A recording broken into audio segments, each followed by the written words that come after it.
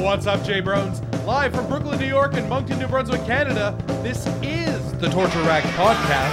I am your host, Mark Bask. My co-host is John F. Malta, and we are very happy to be here with you, our friends in wrestling. John, say something. Let the people know you're alive, pal. I got a Montreal bagel pumping through my system, some Thunderkiss coffee going, and I'm feeling good, brother. How you doing? I'm just imagining a Montreal bagel, like, making its way through your, just different parts of your system it shouldn't be in. Like the little cartoon character running through my blood vessels? Yeah, just like going through your arms and stuff. Like, where the fuck are we?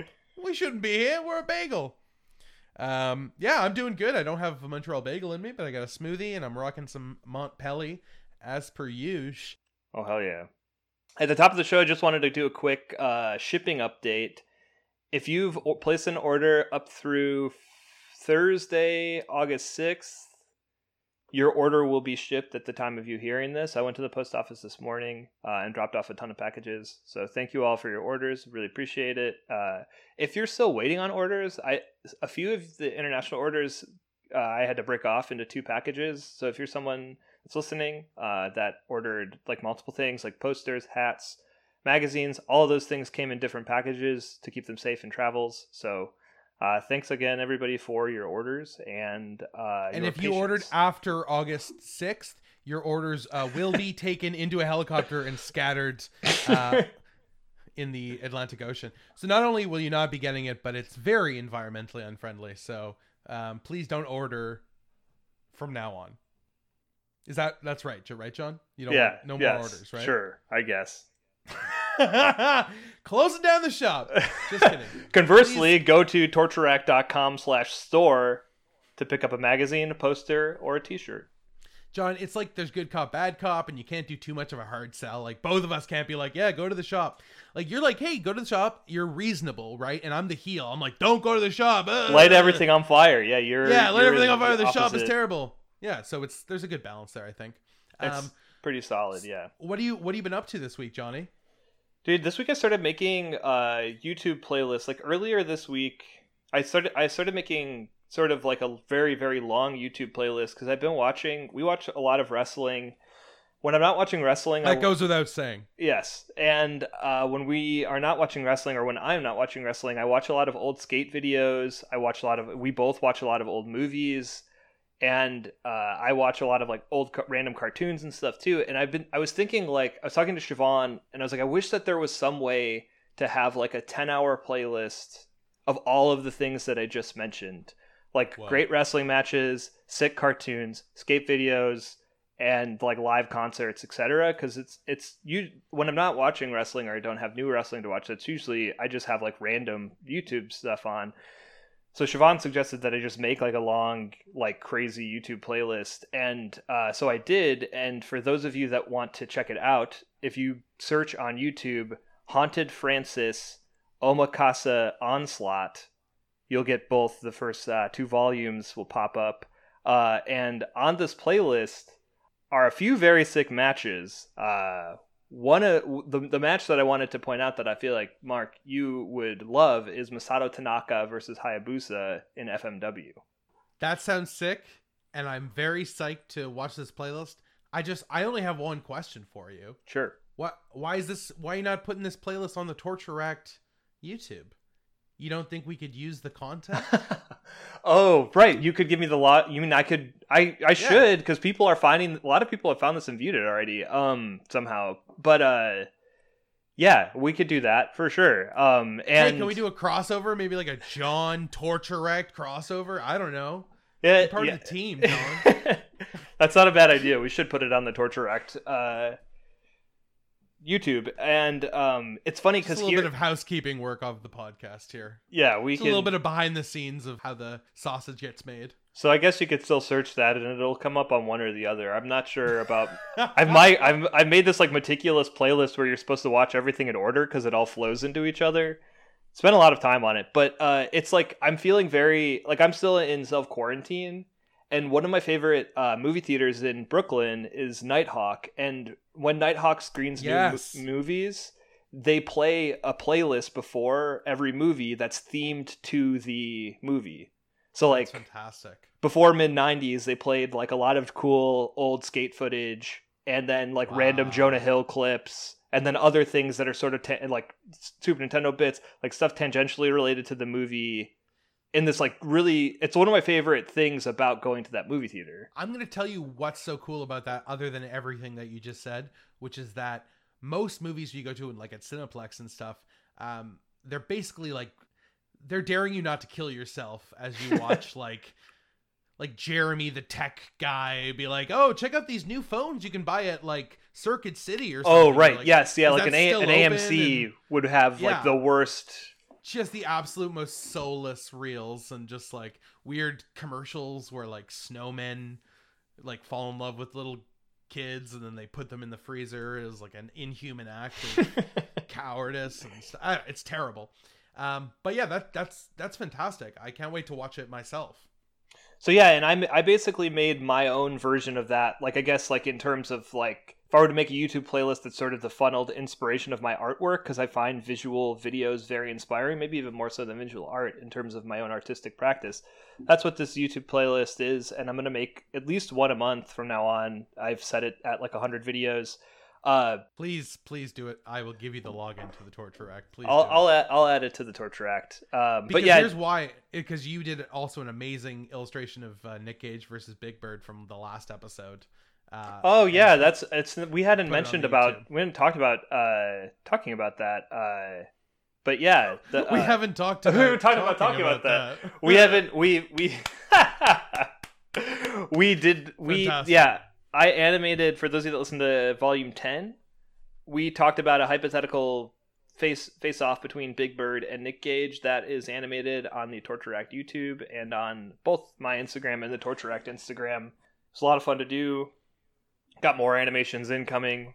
And sort of circling back to the playlist, one of the aside from some of the wrestling matches that I included, like Ultimo Dragon versus Jushin Thunder Liger, and for those of you listening, I implore you to go back and go through the playlist if you don't want to watch everything. Masato Tanaka versus Hayabusa, 30-minute match, beautifully quiet match at the start. For those of you listening that maybe aren't as familiar with the history of Japanese wrestling, one thing you and I have talked about a couple times is just the differences between Western crowds and like the Japanese crowd specifically, and this match is a good example of just the reverence that the crowds have for what's going on in the ring, and it's a really cool match through and through from start to finish. It's slow builds, very silent, almost like a golf match at the start. Then by the end, it's like it reaches the heights of like Okada and Naito at the Tokyo Dome in the beginning of this year. So it's a really cool example of like crowd work and how like crowds sort of really add to the atmosphere of a match. Secondarily, one of the other matches on that I included was one that you would love, Mark, that I don't know if you have seen, Owen Hart versus Bam Bam Bigelow, April 17th, 1993. And I absolutely, especially since watching more, I've watched a couple Owen Hart things, obviously the Dark Side of the Ring documentary, but also there was just a documentary that was made about Owen Hart, possibly by the same people who did Wrestling with Shadows. Oh, yes. Right. I don't know if that's actually true, but I watched it and it was very good. And just thinking about Owen Hart as someone who was like very much ahead of his time as kind of that mix of like a high-flying technical wrestler. Yeah, he laid the groundwork for a lot of what we're familiar with now in terms of just sort of the standard AEW, NJPW style. Yeah, and I didn't really think about that until I saw it. So yeah, that was I'm very interested in watching more of his matches. And so lastly, one of the other wrestling tangential things that I included, did you ever watch Space Ghost Coast to Coast? No, I've never seen that, but I know what it is. Okay. Yeah, so I was watching, they recently added every single season onto HBO Max, and this is what made me feel like I wish that I could be watching 5 episodes of Space Ghost and then an old FMW match and then a skate video, and what has led to this playlist. But Space Ghost had some insane wrestling guests, I think, because really, yeah, and I didn't realize that at the time, but yeah, like Hulk Hogan and Macho Man are both guests, and Macho Man is a recurring guest. But Hogan is incredible, like unbelievable. Like I feel like a lot of his, I guess he's done a lot of outside of the WWF, WCW, outside the wrestling world work. But with Space Ghost, Space Ghost is a cartoon from the 1960s that interviews celebrities. For those of you that maybe listen that don't know who Space Ghost is, it was like a surreal talk show. It was the original full-length Adult Swim show, like the first ever. And was it? Yeah. It was the first. Was it? But like the Hogan interview. What's full length? Is that 11 or 20? Sorry. Well, now the standard for Adult Swim is 11, but I think for Cartoon Network it's 21. And at the time, it is what basically led to the incarnation of Adult Swim. Because at the time, Adult Swim didn't exist. Cartoon Network produced it and then moved it over to what became what we all know now as Adult Swim. That's so funny. I forgot about when Adult Swim wasn't a thing. Yeah. And well, we probably don't remember mostly because like Space Ghost started early 90s, which I didn't realize is like 1994 was when it first aired. And after its first couple seasons, I believe, is when it was moved to the Adult Swim block, which would have been like around like I think 96, probably around the same time as Liquid Television on MTV. And it's just cool to see like the end of Hogan's interview. Hogan and Space Ghost argue about Ted Turner for a long time and then get into a flexing contest where they flex and flex and flex so hard that it breaks the fabric of reality, and Hogan's head and Space Ghost's head explode and they switch heads. So then it's a Hogan head on a cartoon Space Ghost body flexing and making like a weird noise, and then a Space Ghost head on Hogan's body flexing and making a weird noise. It's absolutely insane. And then what's cool about that is that I feel like Hogan, while he has obviously done stuff, doesn't feel like someone who has like a sense of humor like about himself enough to do something like that, or to do something surreal and weird. Whereas Macho, you could kind of see him. Right, Macho Man, you expect the following out of. Shut up, Flip, or I'll slam your head so far down between your shoulder blades, you'll have to open that vest to face your own anguish as I hold a mirror up to your midsection, yeah! Like 20 years ago, I would have put your head in a half Nelson, twisted it around, saying each letter of the alphabet on every turn, and when I reached the first letter of my true love's name, that would be the lovely Elizabeth, I would yank your head clean off and roll it down the pike like a bowling ball. So that was Macho Man playing Space Ghost's grandpa, and it's just Space Ghost with a beard. It seems like Macho probably just like walks around his house saying that to his cat. I mean, he's dead now, but when he was alive, he would have done that. I'm sure he seemed totally game for that. And he plays Space Ghost's grandpa, who is just Space Ghost with like a fake beard. And he is like another character. Like they appear together in the same scenes and stuff. But it had me thinking, like, can you think of any other maybe notable wrestling appearances outside of wrestling, outside of the world of wrestling, where there was an intersection of pop culture and wrestling in a way that maybe produced great things or maybe didn't produce great things? Because there's a lot of them. We talked about MacGruber a while ago. Yeah, I forgot about MacGruber. Here's something that I always remember. I haven't seen a lot of Vader matches other than the ones that kind of you've showed me and I've wanted to watch more. And when I think of Vader, I think of him not in WWF, I think of him in WCW. But specifically, when I think of Vader, I think of him as Shawn Matthews' father on Boy Meets World. Dude, totally. And and I don't know if it would still be great, but I kind of want to go back and watch that because I thought that was just so awesome. And the way they incorporated wrestling into that show, like as a kid, like I was so into. Same. Yeah. As someone that both loved Boy Meets World and professional wrestling, that convergence, that's maybe one of the best examples of it being done in a way that, I don't know, it felt like, I've watched it back as an adult, it feels like a guest appearance, but it feels like it's a part of the show versus it's Shawn's dad, right? Yeah, he's like layered into the show in such a great way. So cool. And it's like, to have that, and but he's still himself, like he still is like Vader, right? And you see him with and without the mask, and it kind of makes him like a more of a complicated kind of character because he's such a monster in the ring, but he's like a very loving dad. But also it seems like such a sweet guy in real life. he's not around, right? Because he's touring wrestling a lot. It's a great reason, for him to not be around. I'd be interested to. We should look up after this episode. We should look up more like how that happened, like how that came to be. Because I don't know. So I for a couple of years I've been trying to put together this like RPG game in my head, like a 16-bit style, like Earthbound meets Chrono Trigger kind of thing. That's about like childhood and like going through different eras of like a place. And in Earthbound, the father is always absent, to the point where like the game is called Mother in Japan. Right. And like the mother I actually didn't know that's why it was called Mother. Yeah. So the father's absent. He's like some sort of salesman or something. You don't actually know, but he'll send money occasionally.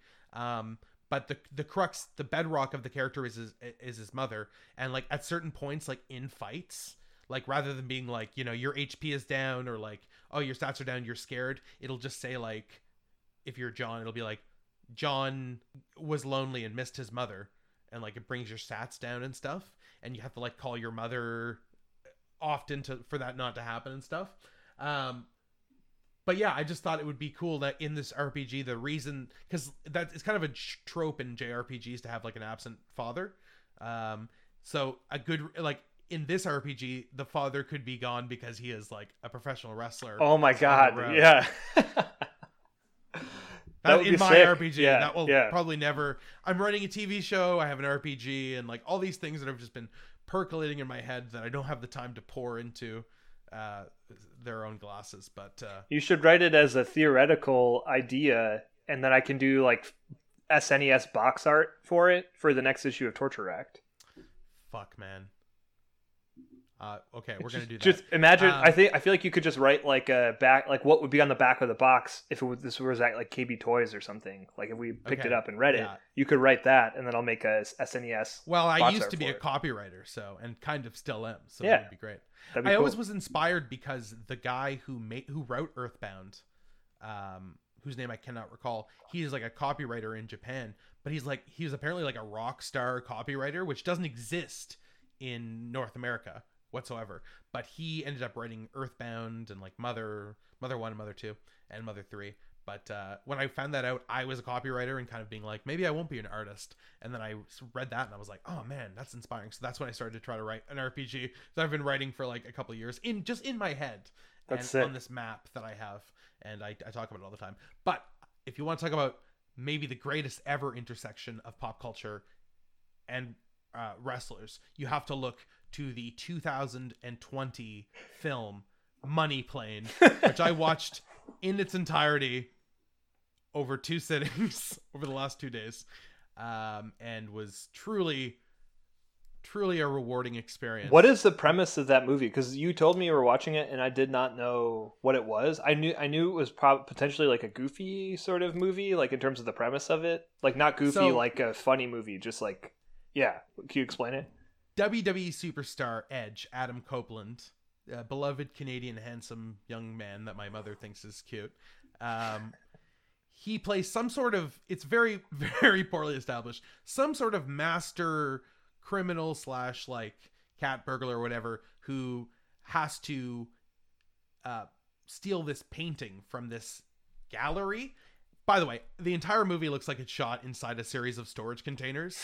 Like, there's never establishing shots for anything. And when there are, like, sort of scene settings when they're, like, going onto the plane, and it's, like, you know, they have the area where you're walking to the plane, it's just all velvet curtains and just, like, low ceilings. And it just honestly looks like it was just shot in quarantine in, like, Edge's garage or something.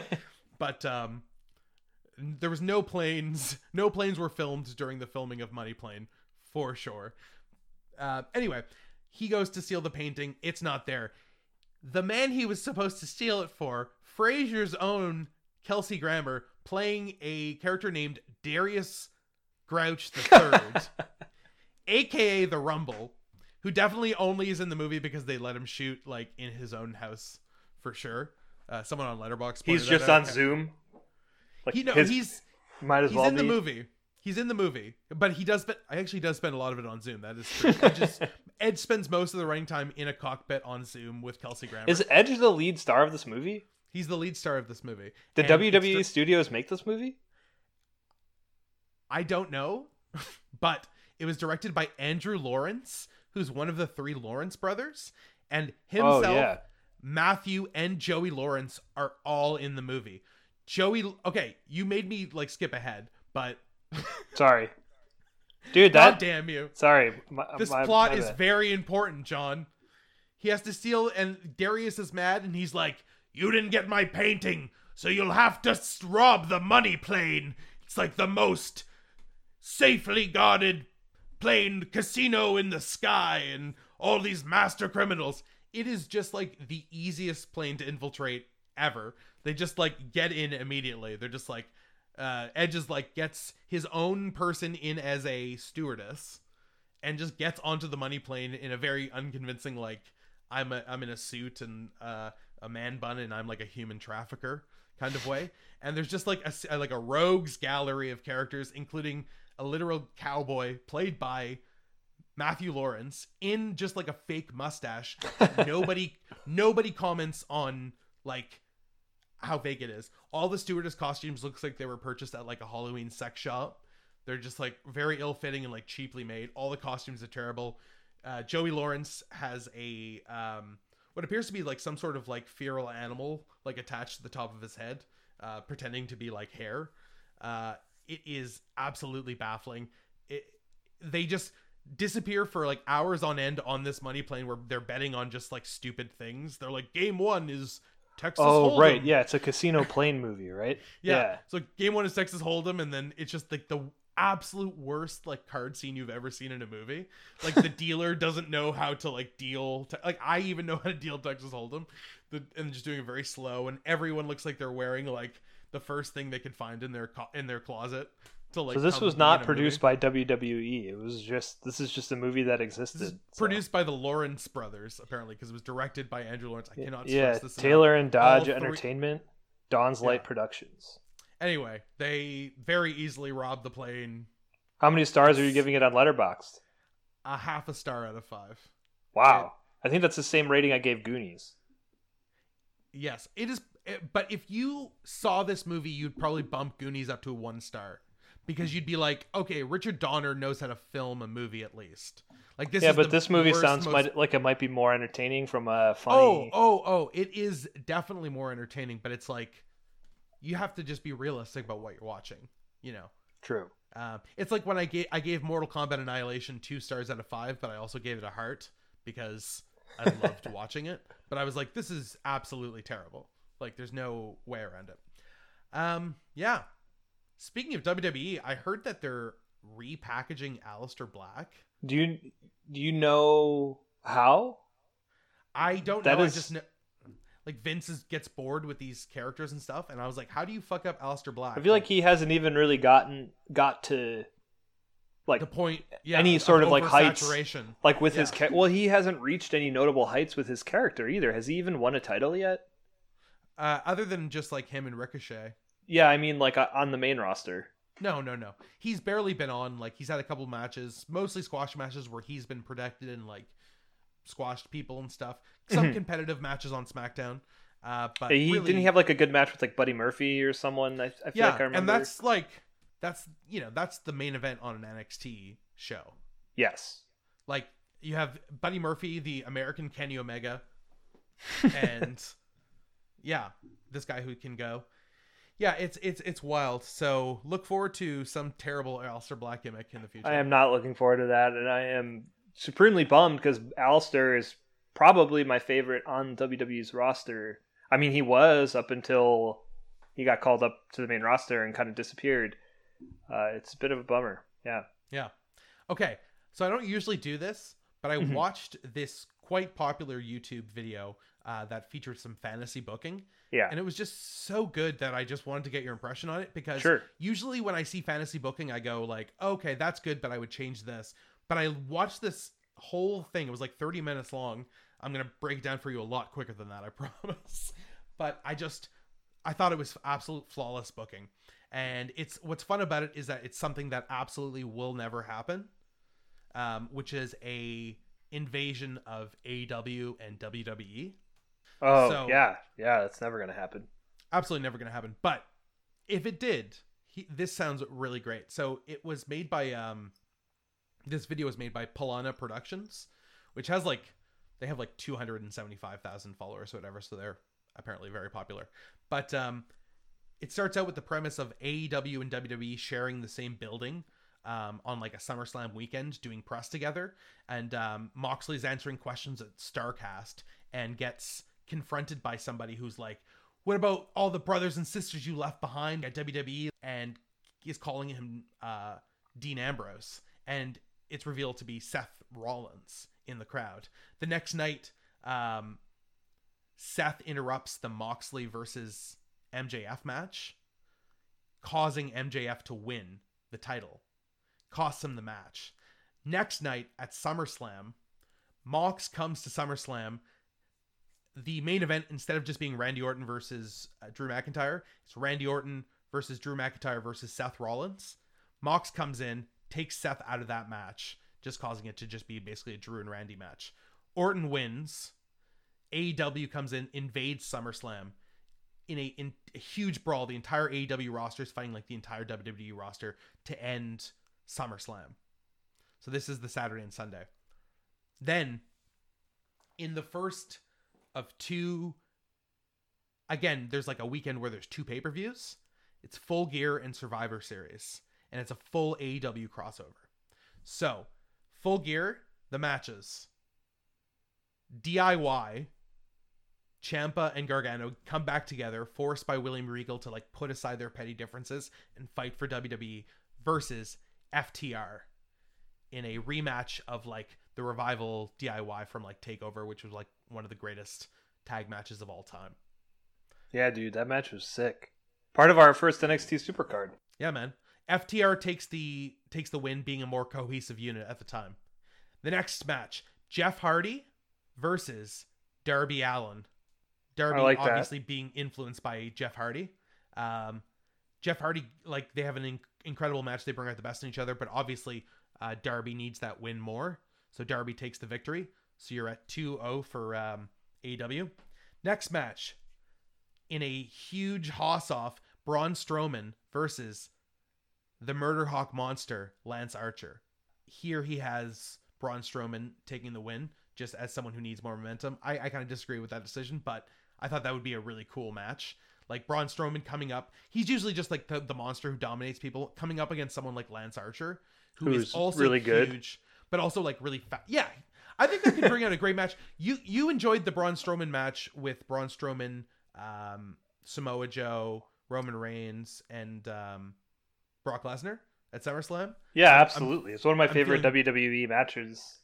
Yeah, so I know you're not of recent of the modern era. Yeah, I know you're not high on Braun Strowman right now, but I think that could be a cool match. Braun Strowman takes the victory. Next match, Sasha Banks versus Hikaru Shida. Oh yeah, I mean that match I've already kind of in my mind thought would be incredible if Sasha were to ever defect to AEW. Yeah, absolutely. He has them take Sasha taking the victory as kind of the elder statesperson. And then Brock Lesnar versus Brian Cage. Yeah, that would be sick. Monsters. Yeah, that's I feel calls to mind matches we definitely watched this week on GCW for sure. Yeah. And matches we've seen in recent memory in New Japan. If that match were actually a competitive match, it would be great. Yeah. He has Brock Lesnar taking the win as just kind of still sort of a final boss that eventually Cage could probably overcome. So you have 3 wins to WWE to 2 wins to AEW. The final match, Undisputed Era and Kevin Owens versus the Inner Circle, Jericho, Santana Ortiz, Jake Hager, and Sammy Guevara.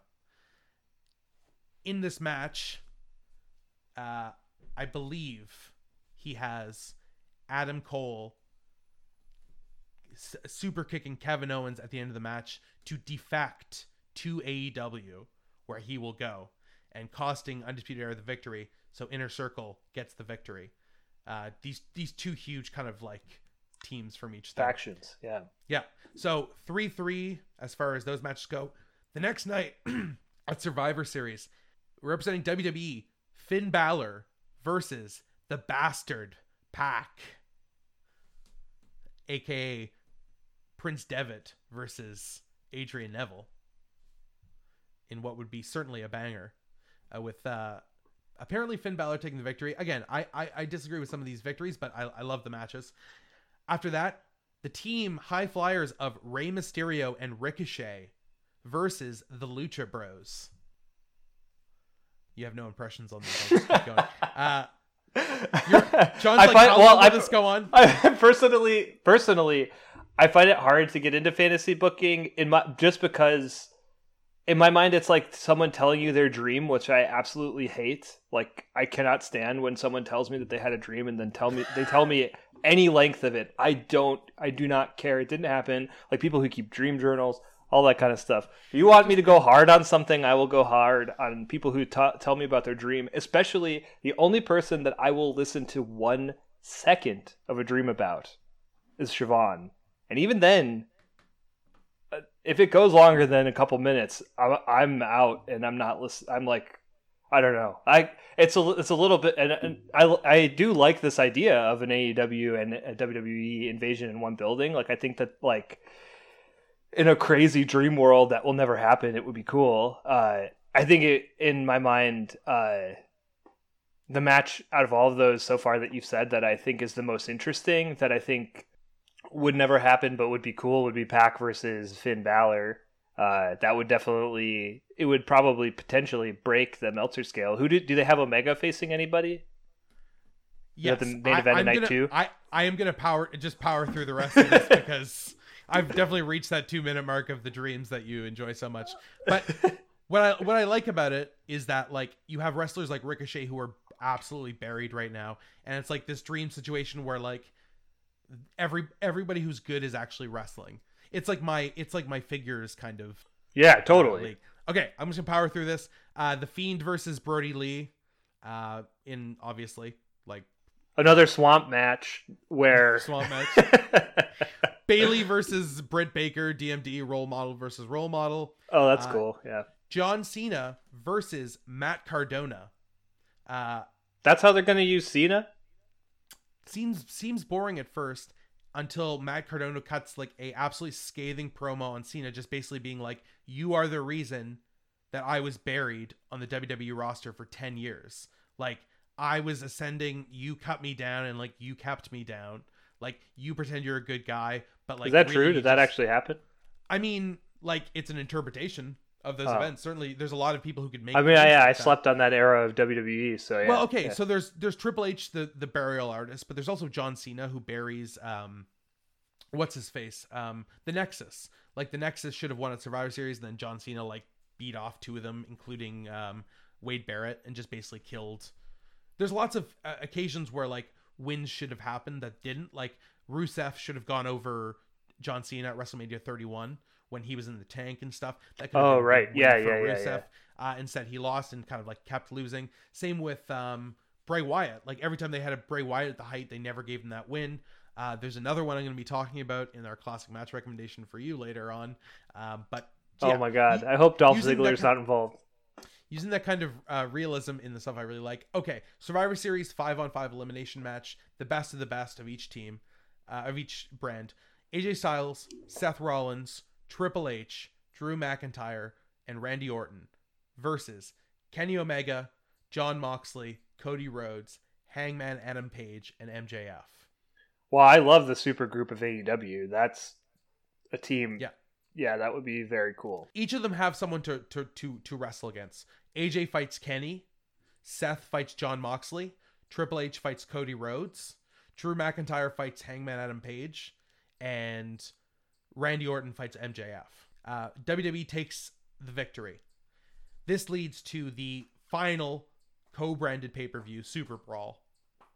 The first match, WWE Kevin Owens versus Adam Cole, who's now in AEW. Kevin Owens has started to lead the Undisputed Era in NXT at this point, taking over for Adam Cole, which I think would be a really cool, like, thing to revitalize Kevin Owens. You're just waiting for this to end, and it's going to end. I promise. I'm just listening. I don't. It's because it's like hard to have an opinion on someone else's dream. Like, it's like this is a thing. This is impeccably booked. Let me finish this. God damn it. A battle for the best tag team in the world. The Usos versus the Young Bucks. Drew McIntyre, having been eliminated from the Survivor Series, fights Hangman Adam Page. Drew McIntyre is so pissed off. He's like, I work for everything. I give the most shits. I work harder, and like, you don't give a fuck. Hangman takes the victory in that match, solidifying Hangman as like an absolute superstar. The team of Sasha Banks, Bayley, Asuka, Charlotte Flair, and Alexa Bliss versus Big Swole, Britt Baker, Hikaru Shida, Nyla Rose, and Penelope Ford. There's a lot of obvious matchups here. Alexa Bliss versus Penelope Ford. Again, Britt Baker versus Bayley. Shida versus Asuka. Nyla Rose versus Charlotte. Some great stuff there. AJ Styles versus Kenny Omega. You want to see that match. Don't fucking tell me you don't. Seth Rollins versus Jon Moxley in a street fight. Oh, sorry. Go ahead. Roman Reigns versus Chris Jericho. Randy Orton versus MJF. And in the main event, Triple H versus Cody Rhodes. Cody Rhodes and MJF pick up the victory. AEW is the new talent. They're here to stay. Of course, it would never happen because ultimately they'd be putting over AEW at the end.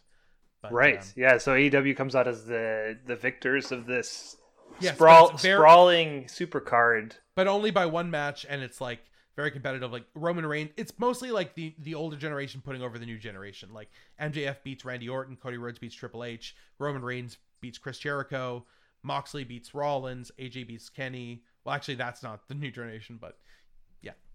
Anyway, he's the phenomenal one. So sorry I took up so much of your fucking precious time with my dreams. No, yeah, that is a very well thought out card, of which I have a lot of problems with. But I think like it what are makes your sense. What are your main problems? I don't know, just in the idea of like a super card. I think if you're getting into the weeds of this kind of thing, did you mention Ricochet also at all? Speaking of people underused.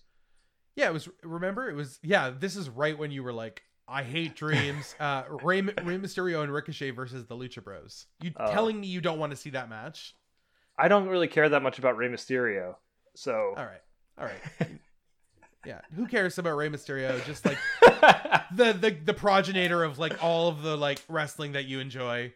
I like Rey Mysterio. I'm just saying it's just that like at this point, because he wrestles so much in WWE, it's become less of an exciting thing for me. Like I love Rey Mysterio. The whole point in is the just 90s. to like use these things, these wrestlers not as they're currently used, but as action figures in the supercard of the imagination.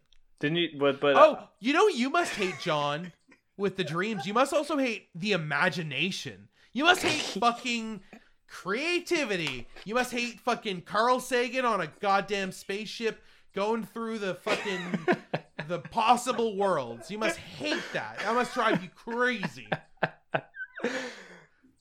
Like that kind of stuff, like the fourth dimension, theoretical physics, that kind of fantasy. I've been fucking around with lots of tesseracts lately, like visualizing what a tesseract looks like.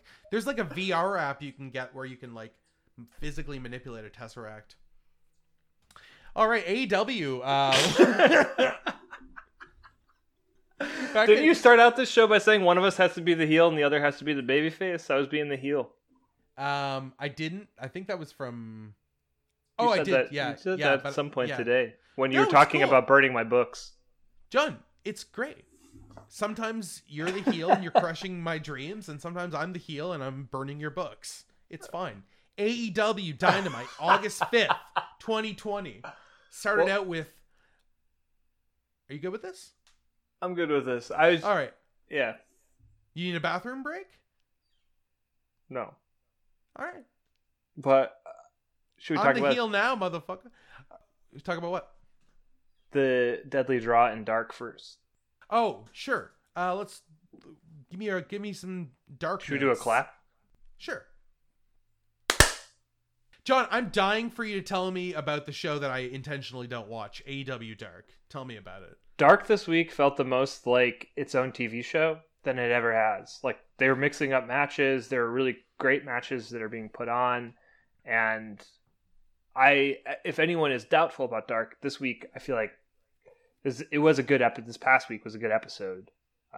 Recommend me 2 or 3 matches to watch from this. So just right out of the gate, I would watch the first 3 matches of Dark. Awesome. Yeah, it's overall is a good show. Like there are still some matches that happen where it's like, well, they're just on there to like fill time to give people some like space to wrestle, etc. But the very first match, Scorpio Sky versus Will Hobbs, was very, very cool. I love Scorpio Sky personally. Like I can't wait to see him come up in like the TNT title division. And I feel like he would be a good second person to hold that title. Yeah, he's like I feel like he's a little bit held down by SCU. Yes, absolutely. And thinking about the singles matches Scorpio could have, like Scorpio versus Pentagon versus Eddie Kingston, Lance Archer, Darby Allin, Trent, I just think he has such a great style of like power and agility that he meshes well with literally the entire roster. Like even like like lesser or like I mean he has been wrestling like. Here's what I hate, John. Every week on this podcast we go, oh, imagine Scorpio Sky versus like Kenny Omega, Scorpio Sky versus this and that. I just did that with you for like 10 minutes, and the only difference was that they were from AEW and WWE. But I guess... And you gave me the stank face for like 5-10 minutes. You're gonna go hard on me this whole episode about it? That's funny. I love you because I know I can do it and you just will laugh. It's funny. Well, but see, the thing about that though, the thing about talking about what you just said, we're going to see that match. Scorpio Sky versus Kenny Omega is going to happen. I bet you a St. Hubert's meal that you are the guy who is like, what's the point of reading fiction books? There's so much real stuff happening in the world. It's not the same thing to me. I write fiction, so like it's not the same thing. I'm just kidding. It's so funny. Yeah, it's like I don't like counterculture. Okay, John. I only like culture. Like Kenny Omega versus Scorpio Sky. I bet you a meal at St. Hubert's or I guess there's St. Hubert's in Toronto. I bet you a meal at St. Hubert's. There's a Swiss Chalet right close to the new place I'm moving. Dude, I'm so excited for you to be moving to Toronto. Give you some goodwill. Very, very psyched for that. I will. Toronto listeners, hit me up. Yeah, in the Mark gram. Bask is incoming. But like the difference is like with Scorpio, theoretically saying Scorpio Sky is going to win the TNT title, he drops it. Then after he drops the TNT title, Kenny Omega's back to being the best bout machine. Then they converge. That's just going to happen probably within the next year, 2 years for sure. I would like bet actual money that Scorpio Sky and Kenny Omega. All right, Gato. I would bet actual money that they'll face each other, which is why I think that kind of like fantasy booking. It's not necessarily fantasy booking. We're like predicting the future of what's going to happen within a promotion versus within a promotion that's doing very logical things like New Japan. Whereas like it's like, what if Braun Strowman fought Lance Archer? John, I don't know. I want to hear the other 2 matches. I need about 10 seconds to grab a Montpellier. Please talk to me and talk to the audience in those 10 seconds about something I absolutely would not care about that happened on Dark. Something that Mark probably would not care about that I absolutely loved on Dark was that the Butcher and the Blade headlined the show, and they faced off against Private Party in a really sick match that got a lot of time, and I really enjoyed watching the 2 of them. They've become my favorite tag team on the AEW roster. It's funny, prior to AEW forming, I was all in on the Elite, the Bucks, and I still am, but they've done such a good job of presenting all of these new people to us and building out these new stars like Butcher and the Blade, who I was not familiar with prior to their debut last November. I have to say, like, Butcher and the Blade, I was a little bit skeptical of. Like, we I wasn't both were, sure how much they could really go. But you were hot into their, like, gimmick and everything. I was 50-50. I liked them when they looked like Droogs. I didn't like them when they looked like the National and, like, serving oat lattes at, like, a Portland coffee shop and stuff.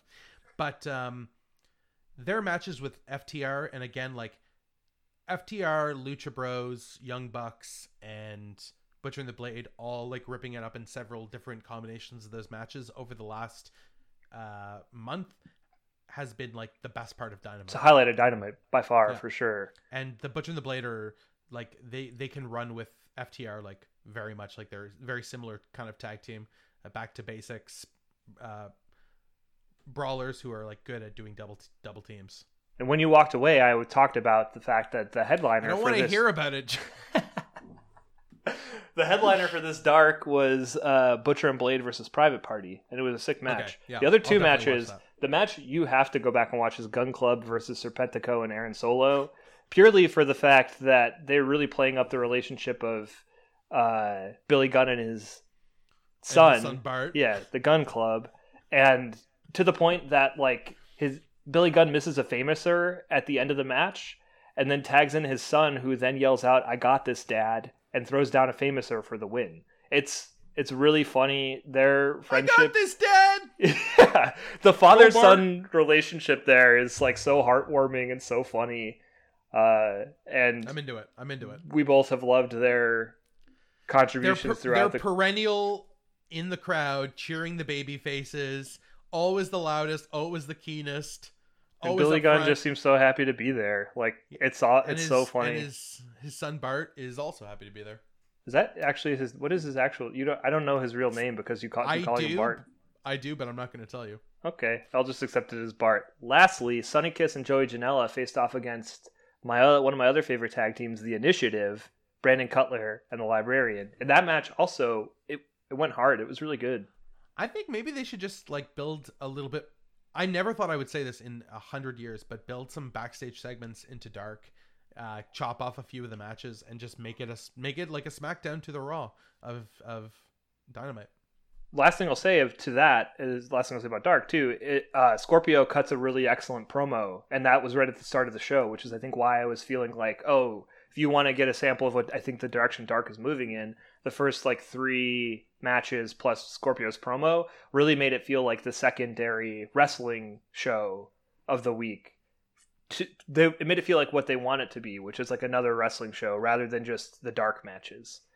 It's wild that they're producing now at this point 3 shows Monday, Tuesday, Wednesday, because the Deadly Draw happened as well, which I was skeptical about when they first announced it. Just in its I was optimistically skeptical about it in that it wasn't sure about breaking everyone off into tag teams. I kind of thought maybe singles competition between everybody would be better, but I really loved the presentation and the matches of Deadly Draw, and I'm surprised that some of those matches were not on Dynamite. Yeah, I was happy with pretty much all of it. Like the 2 matches, the first one, Penelope Ford and Mel versus the Nightmare Sisters. I didn't think it was a great match. I thought it was fine. But what a great showing for Mel. Someone that was like kind of relegated into the Nightmare Collective, and was not necessarily featured in a very great way to start. But I love Mel's presentation. Dude, the power. I want to see her used more. She's great in the ring. It's very sad to see her and Penelope Ford out of this so soon tag team tournament so soon. I was very sad to see that, especially when it kind of seems transparently like this tournament is just designed to push the Nightmare Sisters, which I'm not necessarily on board with. But whatever. It's not always for me. Yeah.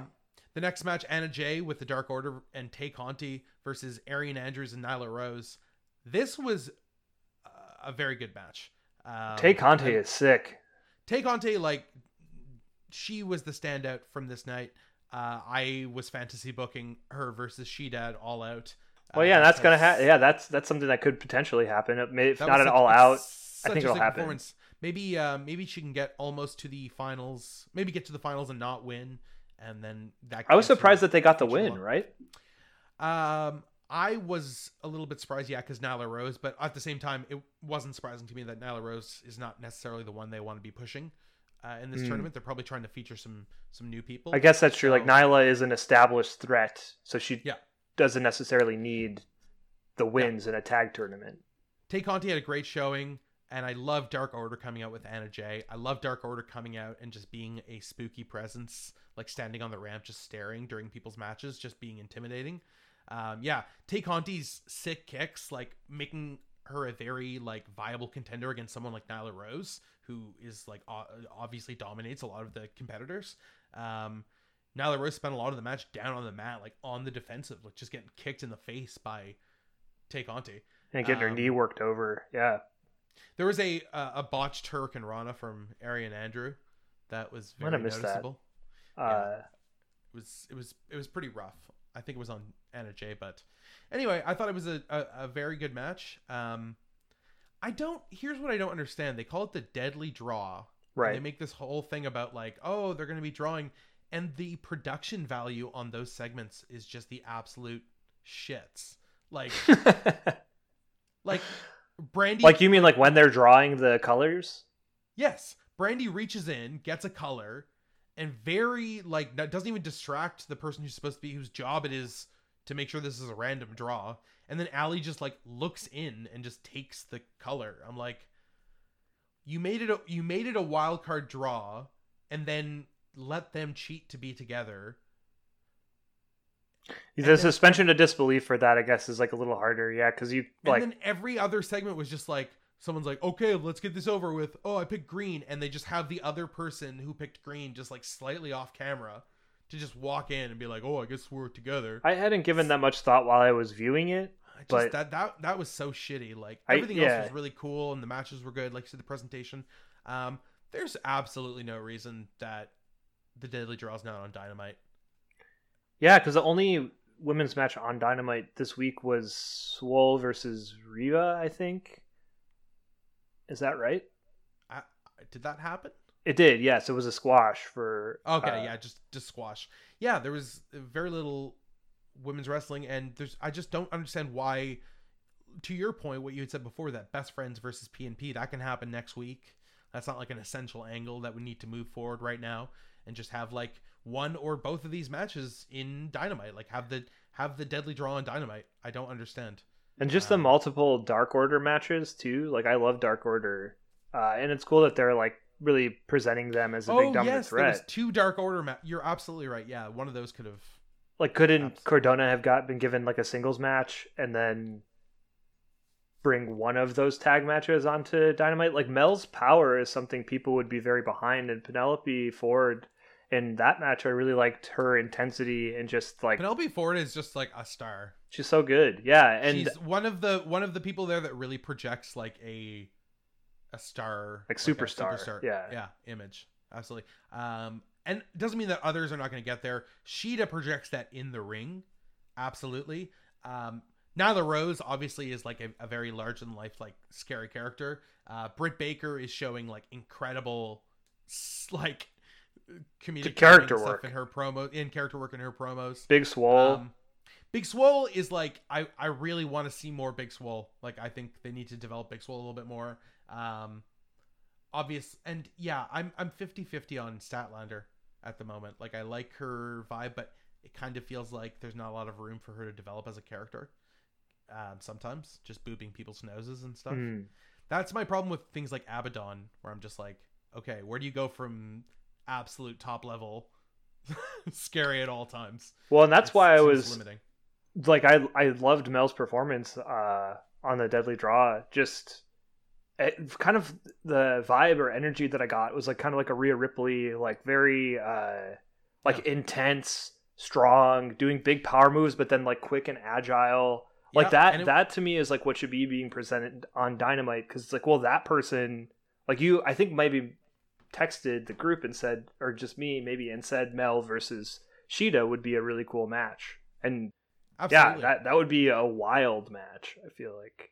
And also, maybe keep thinking, I feel like that match, the first one, Nightmare Sisters versus Penelope and Mel, that did exactly what I was hoping the Deadly Draw tournament would do, which is like Allie and Brandy are doing their thing. They're doing like a storyline, character, whatever. And then Penelope Ford looked great, because she always does.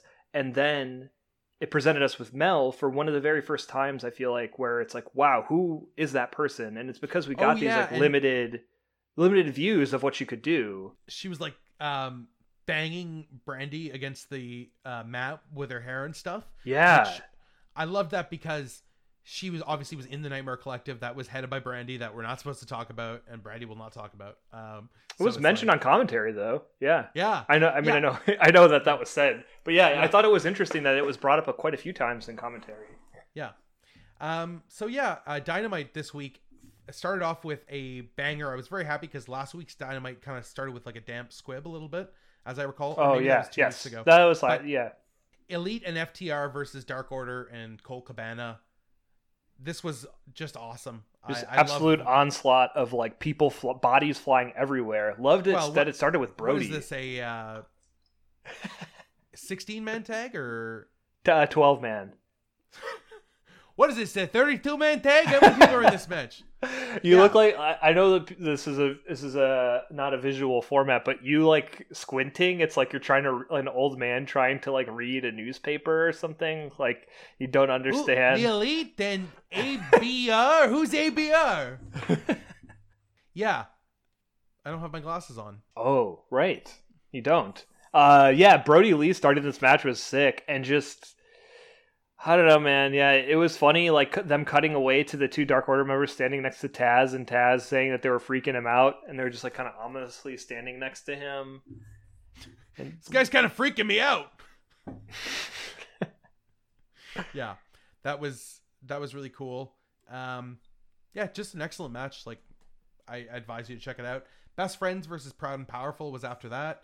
I thought this was just a really good match. Same. Yeah. I'm not. Again, this story, I'm not super invested in at this moment. Proud and Powerful basically destroyed Trent's mom's van at the end. That is a fucked up thing to do, no doubt. How dare they? But yeah, I could have put the Deadly Draw in here, but a very solid Dynamite match. I don't have much more to say. Absolutely, yeah. I felt like from start to finish, that match was sick. I mean, it's 2 of the top tag teams in the world going hard, and it's so cool to see. Yeah, I just think, in my mind, if there was going to be a match that was removed, would be, I guess, was it the following match that it was Cardona? Maybe that was later on in the show. Cardona and Cody versus... There's 2 segments after this, and then that match. There's MJF, MJF, there's quite a few promos, yeah. MJF going around the back of his election office, just being an absolute rancid asshole. Man... AEW are so lucky that they have this quality of heels, and they don't have to deal with like Hot Topic Seth Rollins. Oh my god! Yeah, totally. MJF completely killing it every week. His promo was great. There's a couple people on this show that when they get a microphone, just great things happen. For me, it's Cody and MJF are the number ones, but obviously putting a mic on. Taz and also Jake the Snake and obviously John Moxley. Wow, yeah, we haven't seen Jake the Snake in a while. He was on the show he was so featured.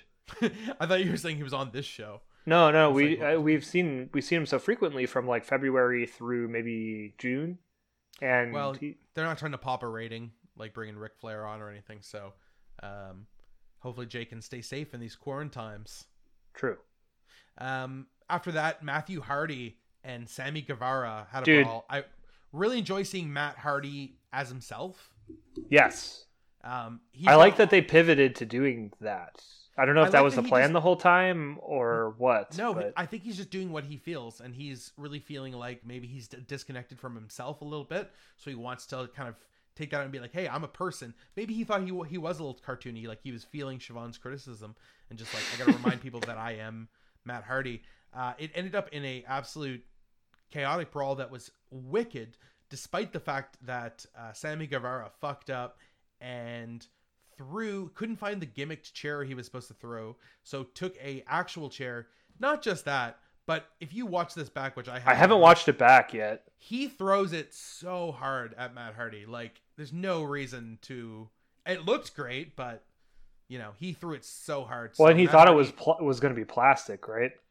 No, he couldn't find the right one. But he was thinking that it was going to be plastic. Yeah, but even the plastic one, like probably would have been a little too hard.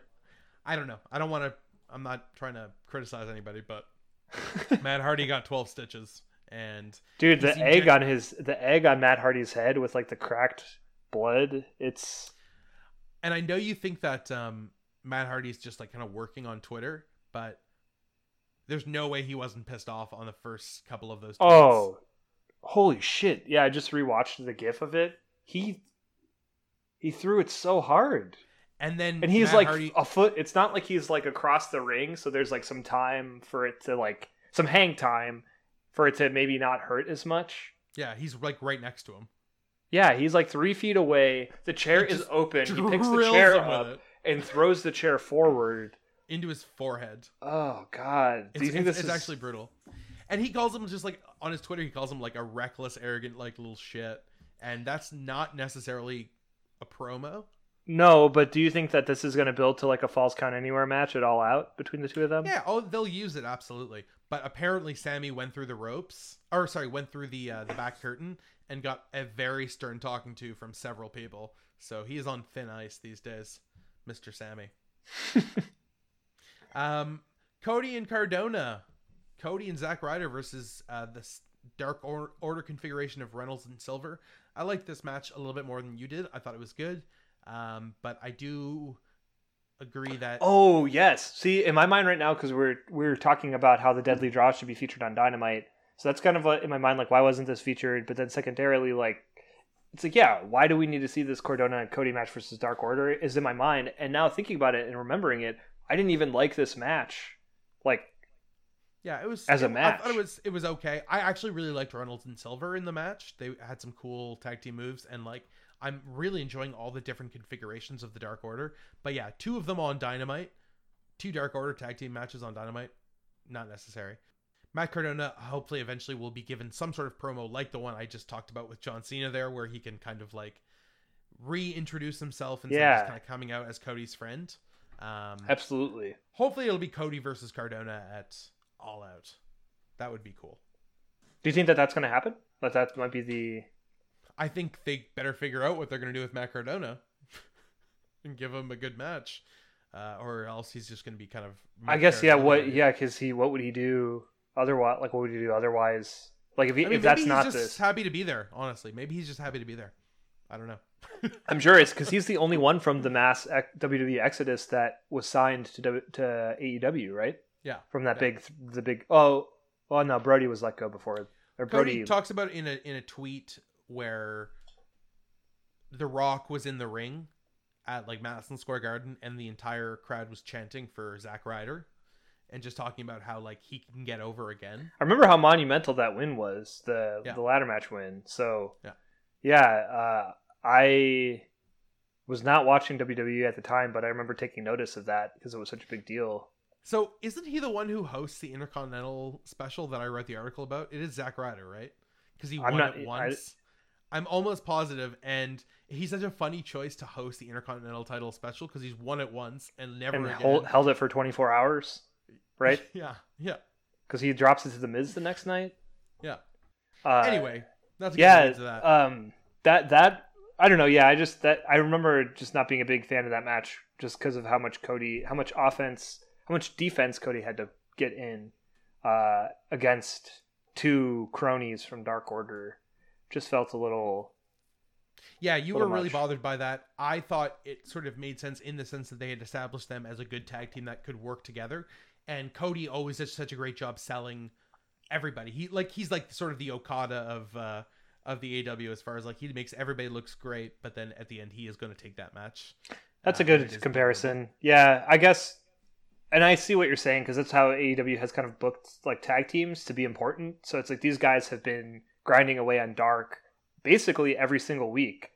And if it was like Alex Silver versus Cody and Alex Silver was like dominating for the whole match, I would be right there with you being like, this is stupid. Yeah, it's a tag team. Yeah. In the context, it sort of, it was fine. But at the same time, I don't like begrudge you for being, because I feel weird about stuff all the time. And I'm like I felt weird about the randomly putting together women and calling them tag teams. Right. And having them in a tag team tournament. Like that felt weird to me. But main event, Jon Moxley versus Darby Allin in a fucking awesome classic title defense. Yeah, it's been a minute. Like I will say like Eddie Kingston versus Cody, classic TNT title defense.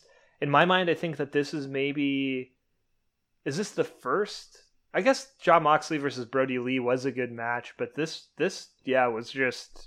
It felt like, oh, this is a match we're going to remember. It was really good from start Moxley to finish. Moxley versus Brody Lee was an awesome that was really brawl good too. And, like DDT'd him through the the ramp and everything. What a title reign this has been. Yeah. Yeah. Wins it from Jericho, right? Defends against Brody Lee, and then has this sick match as well. When did he win it from Jericho? Was it All Out? That was at Revolution. Revolution. Okay. Do you think Jon Moxley is going to drop the title to MJF at All Out? I don't know, because like I feel like a heel can lose and it doesn't really devalue them. It can add to their character in different ways. Like maybe he cheats and wins in a rematch or something. I don't know. Yeah. Here's why I would argue that it would be a good time to do it. Not necessarily that I want this to happen, but they have talked about how they don't want to do any big Drew McIntyre moments on AEW while there's no crowds. So kind of crown like big, or like, you know, bring in CM Punk or whatever. So this would be a good time to have MJF win because he's a heel, and having a heel as the title champion is kind of easier with no crowds, maybe, because you don't have to go in there and be like, yeah, I'm the champion. Like everyone's. You don't have a celebration. Everyone's just gonna boo. Yeah. You just walk out there smug and like, I'm the champion. I'm better. So that could be an interesting moment. And then when there are crowds, that could be a moment where they take the title off of MJF, put it onto someone like, you know, Kenny Omega or something. That's not a bad idea. I think just from like a TV show, producing a TV show perspective, I think that MJF is like a little more versatile in the different things that he can do from that perspective than Moxley, who like, we want to see a sick promo from Moxley and we want to see him brawl. And I mean, I'd be up for seeing like other character stuff, but in my mind, I just think MJF seems like a little more like, you could give MJF Dark and just tell him he needs to do something for 2 hours or hour. And I think he could fill that with like sketches and matches and whatever. Whereas and you already have your babyface champion of Cody as the literal TNT champion on television. So it's like you have someone who can walk around and be like the brand ambassador and stuff. So you don't necessarily have to have a good guy as the top champ right now. Well, I also like the idea of a clash of champions between MJF and Cody. Man, just imagine, even if he wins it by nefarious means, you know, he gets an interference and stuff, wins that, and then him lording that over Cody. Just can you imagine that? Just being like, oh, you're the TNT champion? Oh, nice title. Like, it's really beautiful. Totally looks finished and everything. This has got platinum and diamonds! Like, this title's better than yours, and you know it. I think that's kind of the move, because he has the Dynamite Diamond Ring, or whatever that thing is called. If he has the world title, and then... Mark just did a kiss sound. Kiss in the ring. And then, the TNT title, he takes that from Cody as well and has everything. I don't know. That's like how to build a monster heel. And then what do you do but unleash the best bout machine to take down the first truly monstrous heel in AEW? Yeah, Darby v. Moxley, absolutely incredible match. I love that they really are letting everyone kind of do their thing. Like Darby comes out with the Xerox face of Mox as like a mask. Yeah. I love that he's been doing that with his promos and with different matches. He's found like different ways to sort of force Mox to confront his own image. Exactly. Yeah, exactly. And their like size difference was really cool. Just like how small and like ragdolly Darby is and how jacked Moxley is. It really made Moxley look like the beast that he is.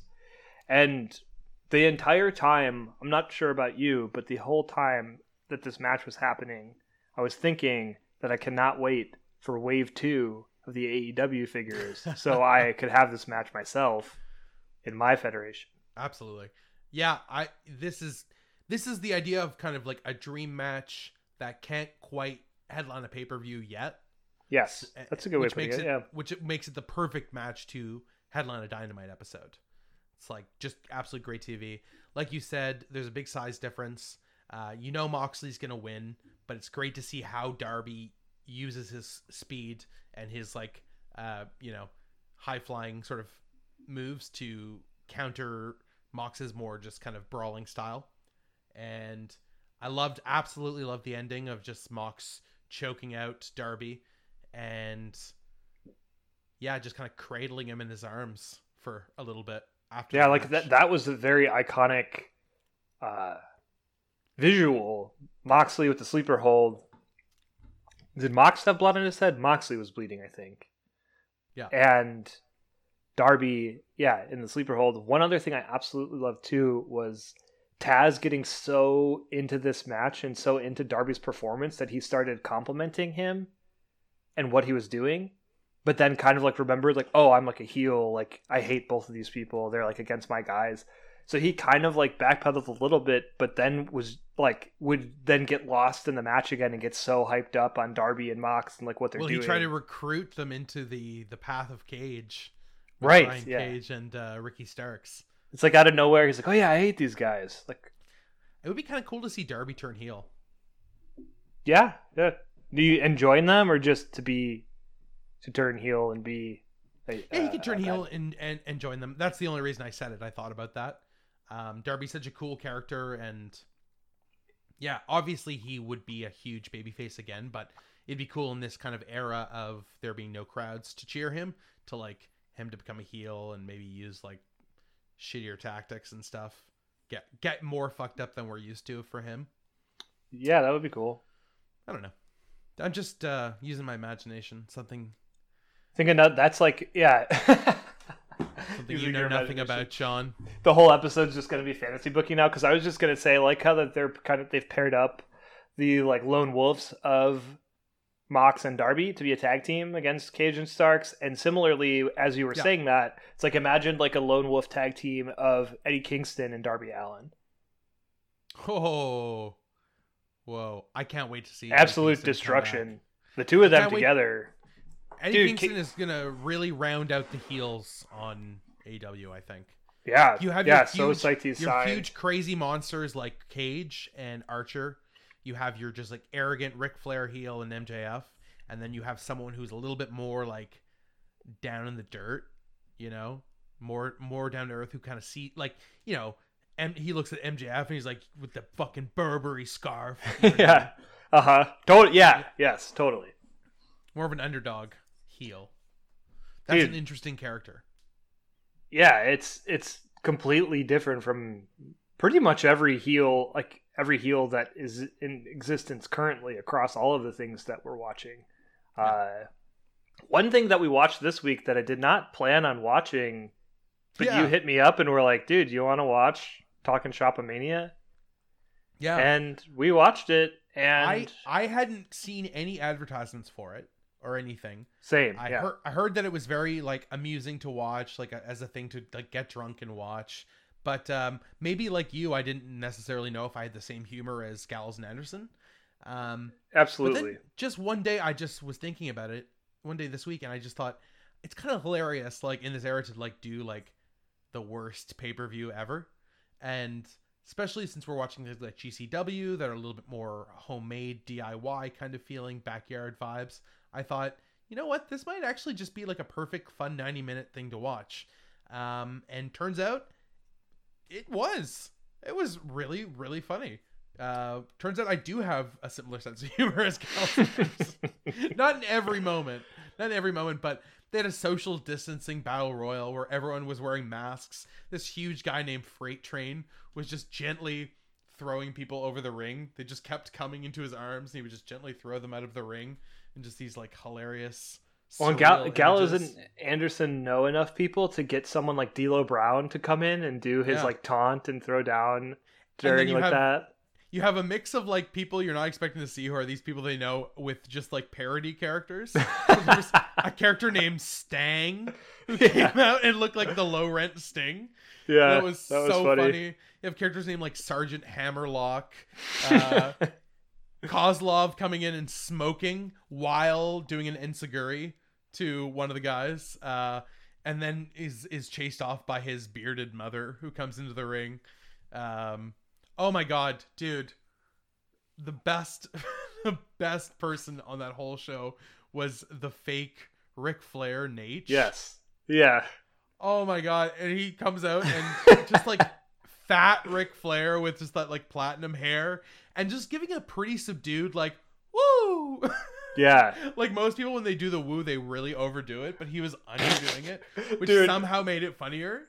Just like, And during his entrance, two things that keyed in on that. It's like, okay, they're fucking I know exactly hilarious. what you're gonna say. One of them is Doc Gallows saying, "I wish I was in bed asleep," He's like, this is terrible. I wish I was in bed asleep.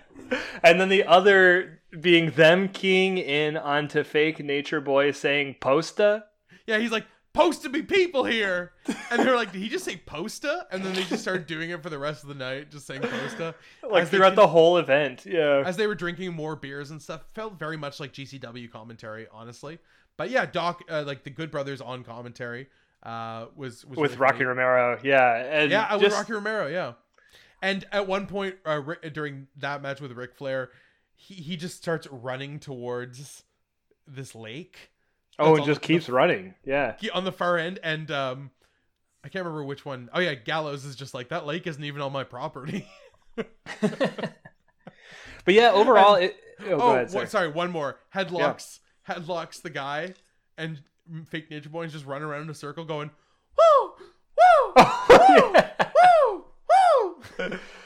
Yeah, it's like, it's weird. So like the line of nonsense, it's like the nonsense, or it's not, it's because it's like nonsense and it's good-hearted and it's funny. There was like almost no wrestling on this show. Well, Like, I don't know. let's I'm be just clear. like, I guess what I'm trying to say is like, so there is a threshold for us where it's like, why are we watching this? I don't want to watch this anymore in the swamp match. Okay, But well, then okay. We're in WWE. Okay, number one, that's super self-serious. And when they try to be fun, you have like Akira Tozawa and the Ninjas fighting like the streets profit raiders or whatever. You know Yeah. what I mean? Just the absolute most cringy comedy. Whereas True. this is just kind of like, let's just throw everything at the wall. We'll make fun of some of the stuff that we are doing. Like, this is bad. Like, it's not like Shane McMahon hosting the Raw Underground or something. You know what I mean? Yes. It's just yeah. like, you know, Rhino's coming out. There's the 80s. Oh my god, yeah, Rhino goring someone. Yeah, like stuff like that. It's just like a weird. So we started talking about this, about me making like a sort of like YouTube playlist of all the things I watch. It's like they're like collaging together actual like things you want to see. Like, what if you could Yes. see Rhino Oh like my goring God. someone by a lake? Dude, that's such a great comparison. And then at the same time, you're seeing like, what if we booked Fake Nature Boy in a match that was ongoing for the whole 90 minutes of the pay-per-view, basically. Oh, that's right. That's what was very good about this pay-per-view. They had a lot of stupid matches that obviously like would get tiresome after a while. So what they did was they just intercut them throughout the entire night. So you'd be watching one match and then they would, Ric Flair would just run off, and then you'd be watching another match, and then suddenly Ric Flair would be back. It was just, that was perfectly. It was very how they did it. seamless. Yeah, you would They see like the even- start of another match somewhere else on the property that then would They start joke and at one continue. point about a hardcore match that like they just talk about. They're like, although that's probably not. That was really bad. That's the worst thing I've ever seen. That's probably not going to make the pay-per-view. And that was hilarious. They're 80s Russians versus the Jungle Kittens. This is the kind of stuff that you have here. Hawkins Tonk Man.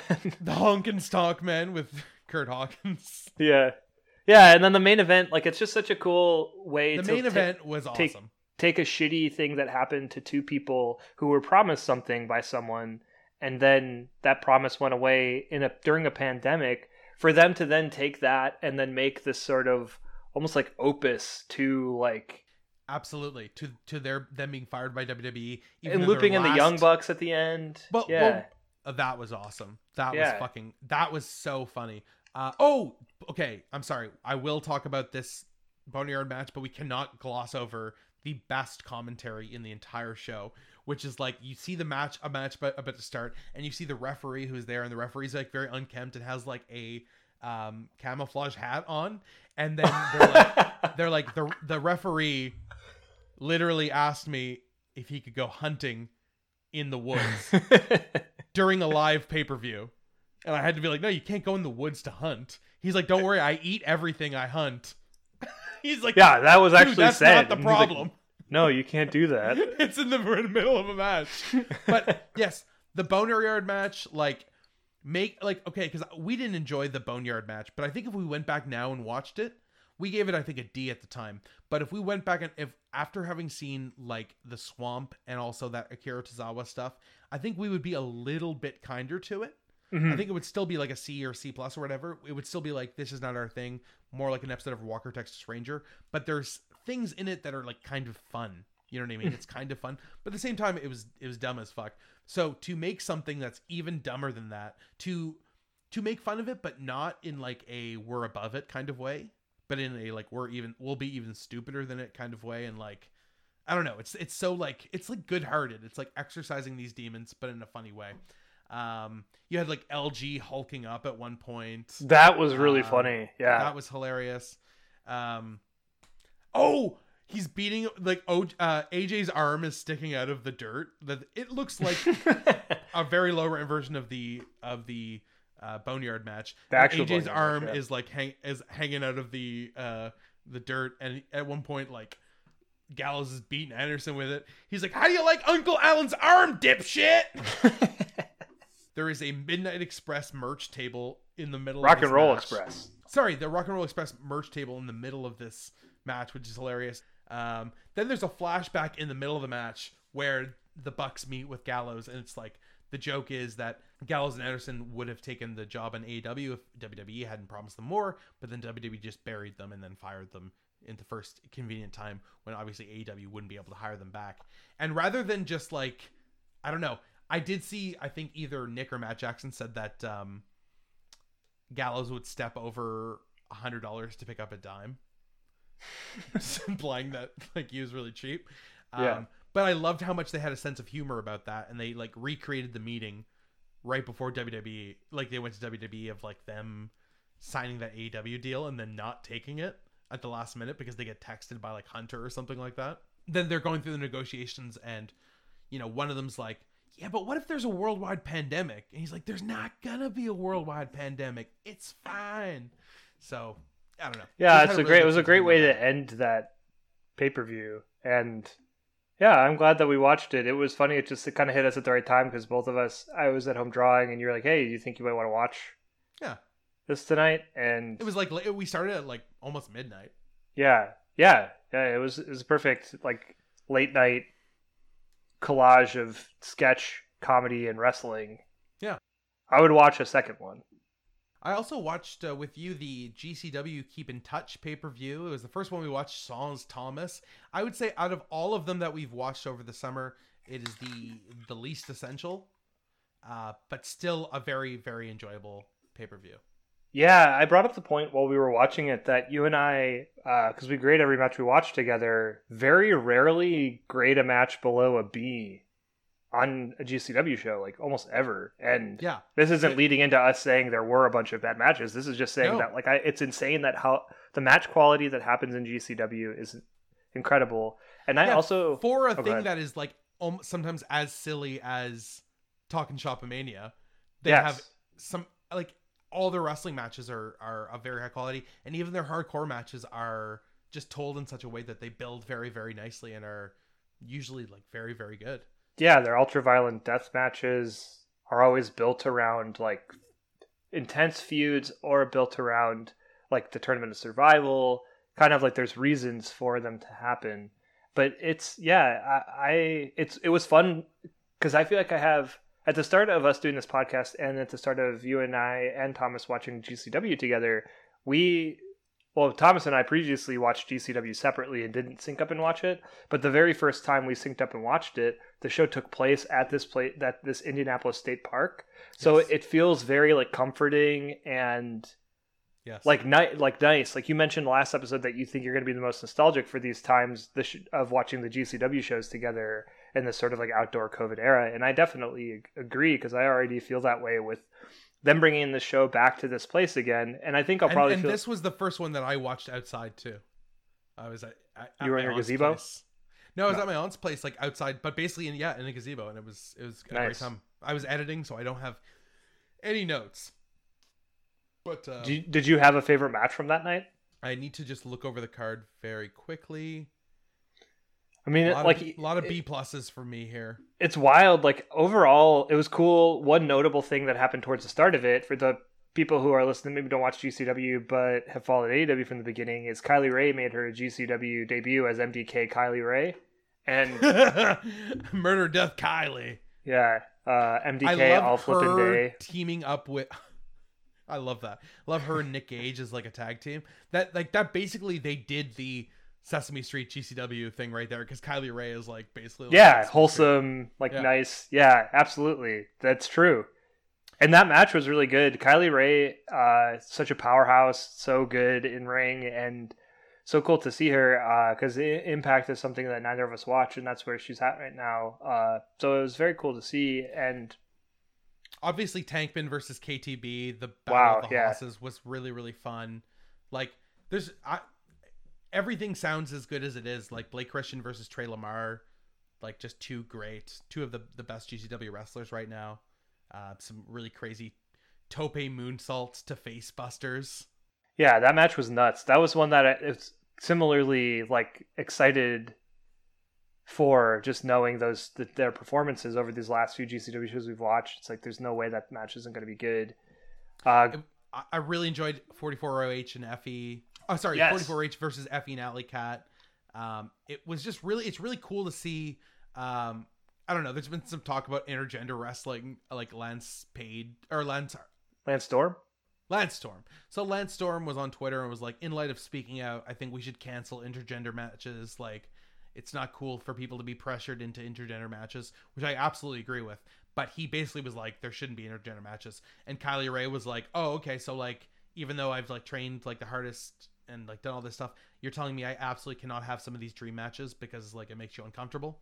And I think it's very dumb. I assume everyone on the GCW roster is super cool with it, and it was really cool seeing someone as lovable as Alley Cat like getting beaten up by someone as despicable as like 44OH and Ricky Shane Page, and then powering back up and like making a comeback with Heffy. And on the intergender tip too, we just mentioned like Kylie Ray's match with Cole Raderick too. It never felt, I don't know. Yeah, it's like if the people in the match want to be in that match, then let them have that match. It actually had me feeling like what would have happened if AEW started and booked their women's division like GCW books like Alley Cat and now Kylie Ray, where like if Hikaru Shida was going and Riho and Nyla and Britt Baker were all just kind of mixed into matches and feuds with the that male would actually be performers. super friggin' cool. Like Shida versus Cody for the TNT title. Yeah, like if that would, and then they did this deadly draw thing in the background and kind of developed the other people, and then slowly built to a fully formed women's division. But I think that that GCW matches definitely prove the argument for why they can and should happen. The other two notable matches that happened on this card were Dickinson versus AJ Gray, which to me felt almost like a Vader versus Bam Bam Bigelow New Japan match, where it's like slow plotting with big moments, and Chris Dickinson's so agile and just comes in hard on AJ Gray. AJ Gray brings it right back to him, and it's two titans ripping each other apart. That match I absolutely loved, and I know while we were watching it I fell asleep, so I had to go back and rewatch it. You stopped texting me back on the G chat and I was like, what's going on?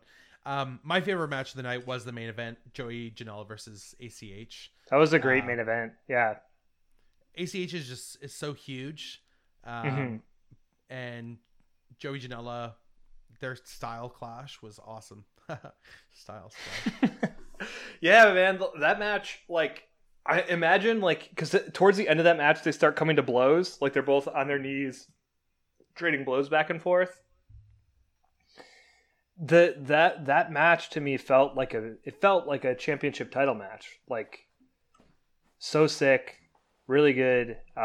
Just a lot of great spots throughout that entire match. And now, while ACH was the DDT Iron Man heavy metalweight champion until it was taken by its like 1000th incarnation or something like that. Did you know that? I didn't realize that. I had no idea. Yeah, it's like Joey Janela was the 1486th champion. Then he dropped it to ACH. ACH dropped it to somebody in the locker room, and then that person dropped it to Tony Deppen at a gas station. Then Tony So Deppen you're telling dropped me this it is to like the good 24/7 title, is what you're telling yes, me. yeah. I don't want to talk too much about NJPW Summer Struggle. You had me watch the ending of the Okada. Dude, yeah. What Yano did you tag think? team. What, that Yano low blowed to Dick Togo or whatever?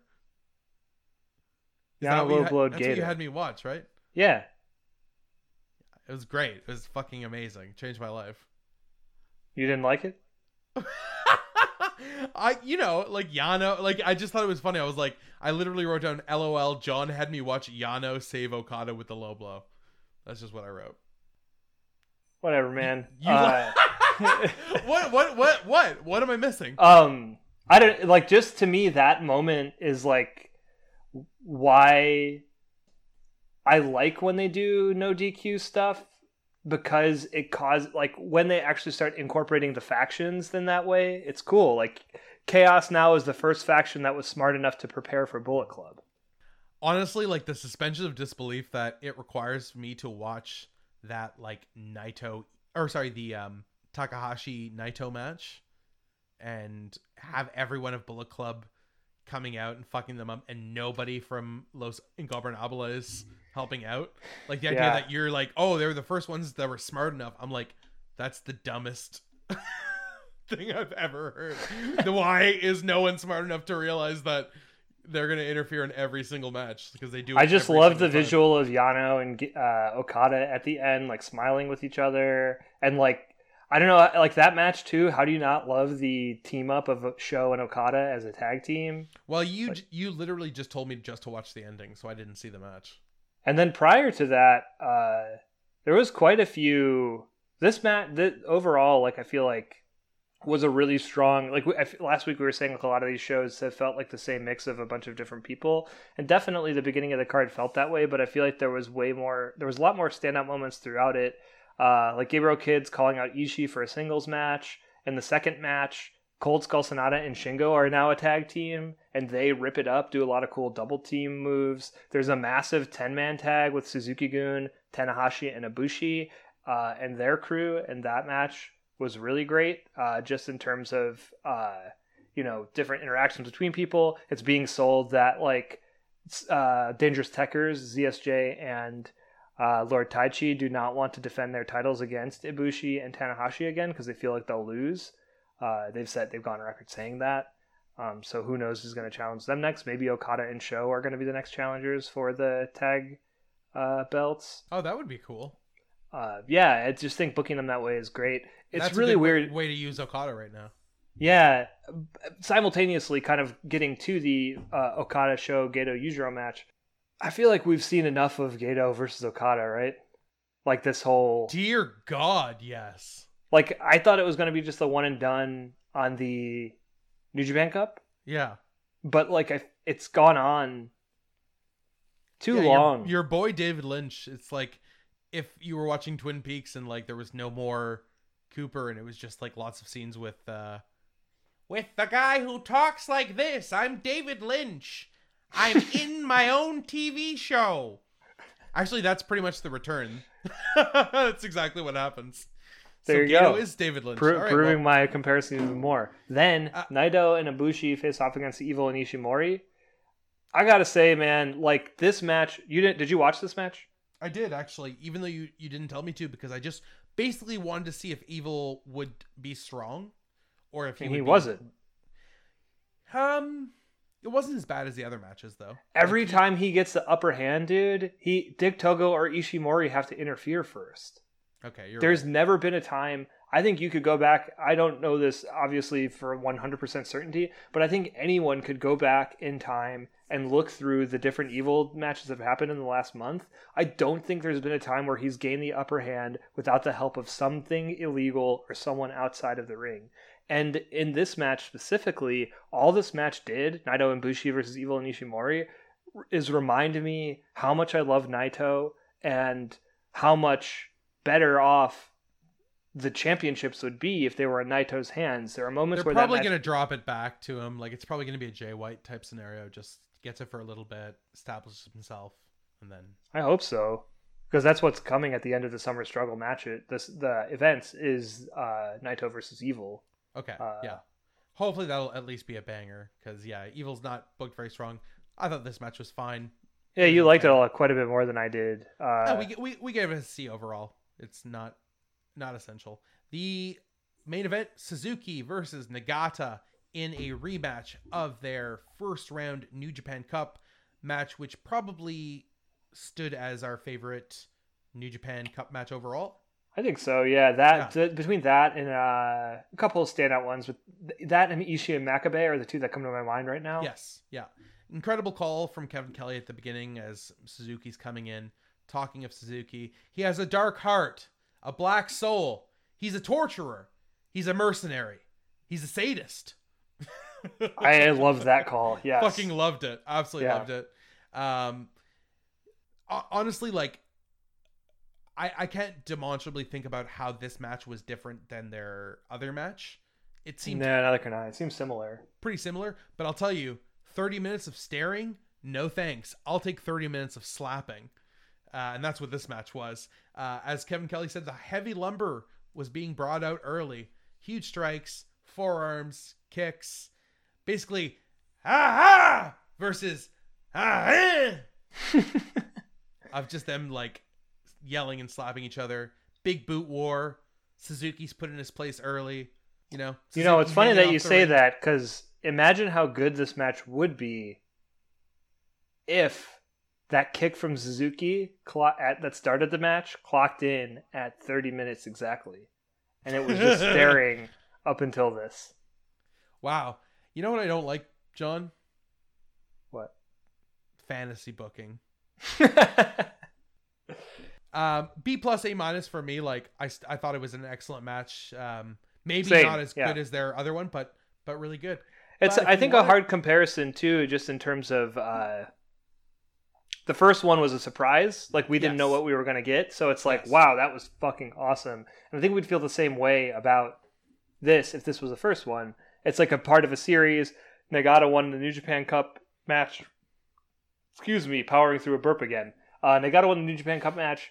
Suzuki wins the Summer Struggle match. So maybe we'll get a third match between them at the big outside show at the end of Summer Struggle. Maybe that happens, maybe not.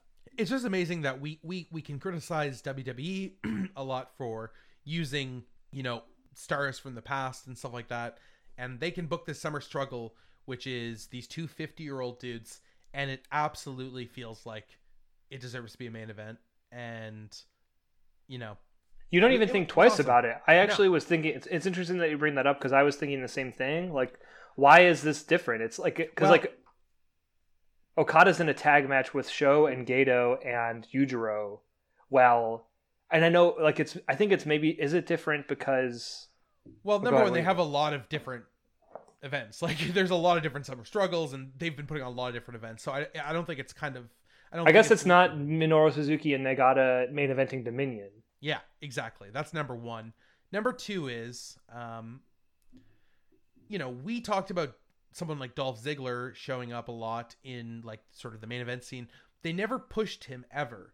Like, he never became the champion. So when you have someone like Tanahashi, who's been around for a while, he was the champion. He's like a Shawn Michaels. He's ascended to the top. So you have a lot of those guys like Okada, Tanahashi. These are like the best ever. These are like your Kurt Angles, right.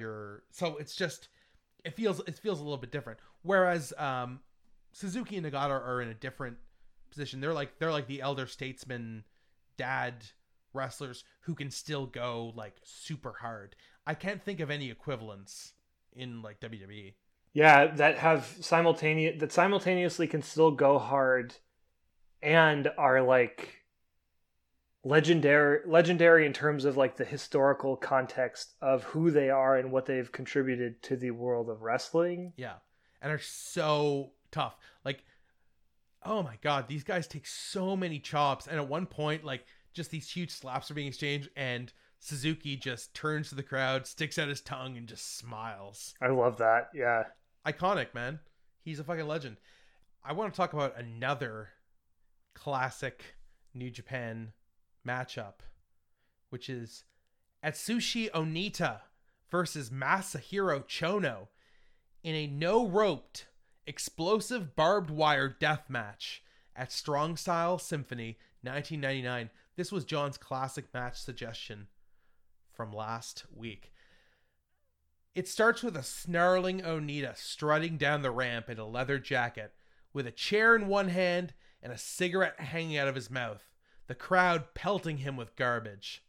He stops near the end of the ramp and places the chair, sitting down and lights the cigarette. Onita is in his element, offering a middle finger to all 60,000 in attendance. He stands up, pours a beer over his head, and smirks, continuing to the ring, still smoking his cigarette.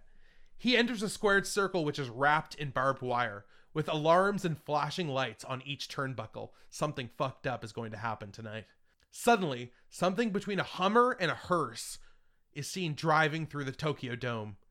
In it, Masahiro Chono dismounts, clad in leather pants and a sleeveless leather jacket, with sunglasses and a huge cigar in his mouth, as if to one-up the cigarette of Onita.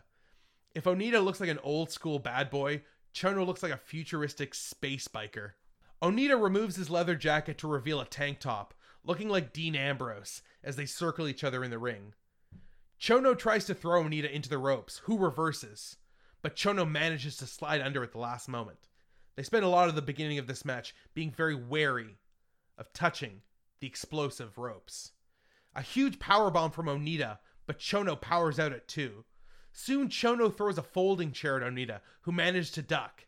It flies into the corner and ignites a huge explosion, causing smoke to pour into the ring. Onita starts working over Chono with the chair. Stiff strikes back and forth from the two men, and then Onita throws Chono into the middle of the ropes, causing another huge explosion of sparks and smoke. Onita is in control. He goes for the sharpshooter but can't quite lock it in, until Chono grabs his leg, pulls him down to the mat for a figure 4. Still, Onita is up first, Chono dealing with his damaged head and neck from the explosion. Onita serves him some stiff kicks and punches as Chono inches towards the electrified barbed wire ropes.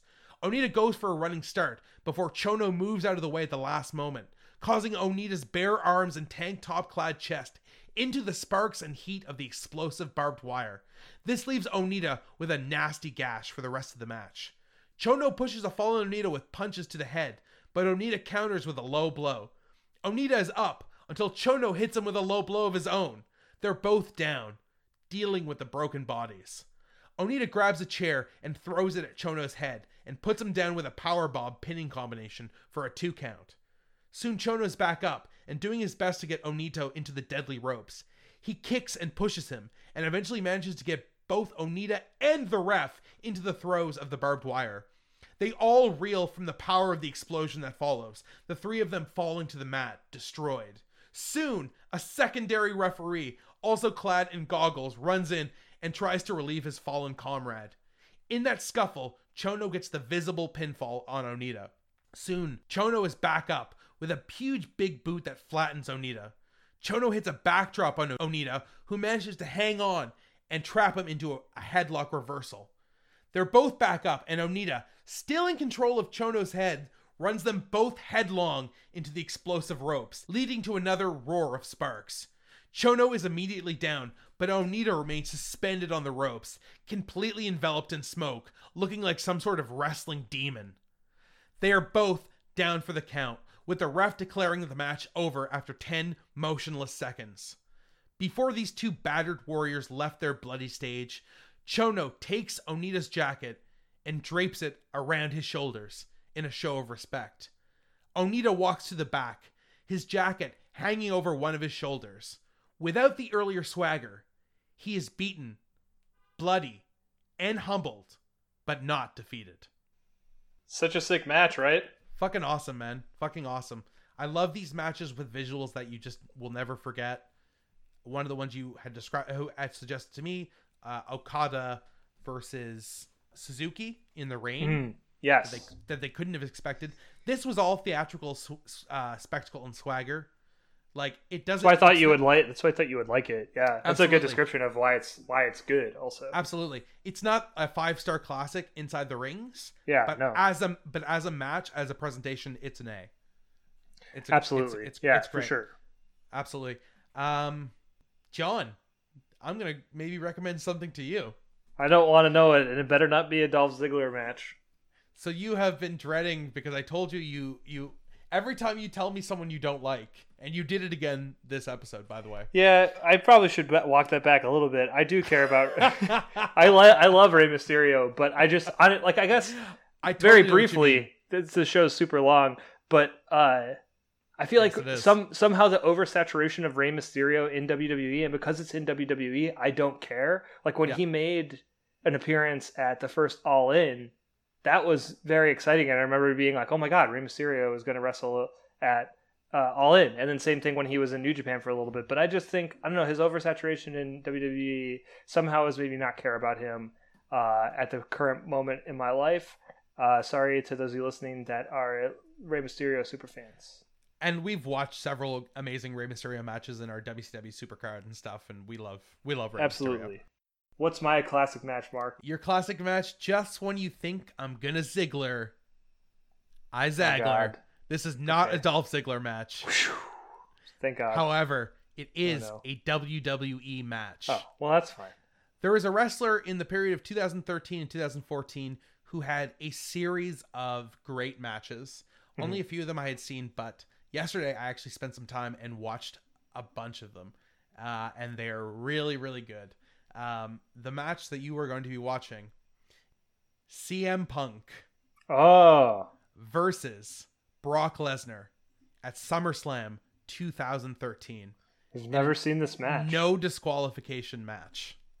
Actually, I don't know if I've ever seen a CM Punk match. Have we watched a CM Punk match together? We have not. So I don't think I have. The most obvious match for me to refer you to is John Cena versus CM Punk at Money in the Bank 2011.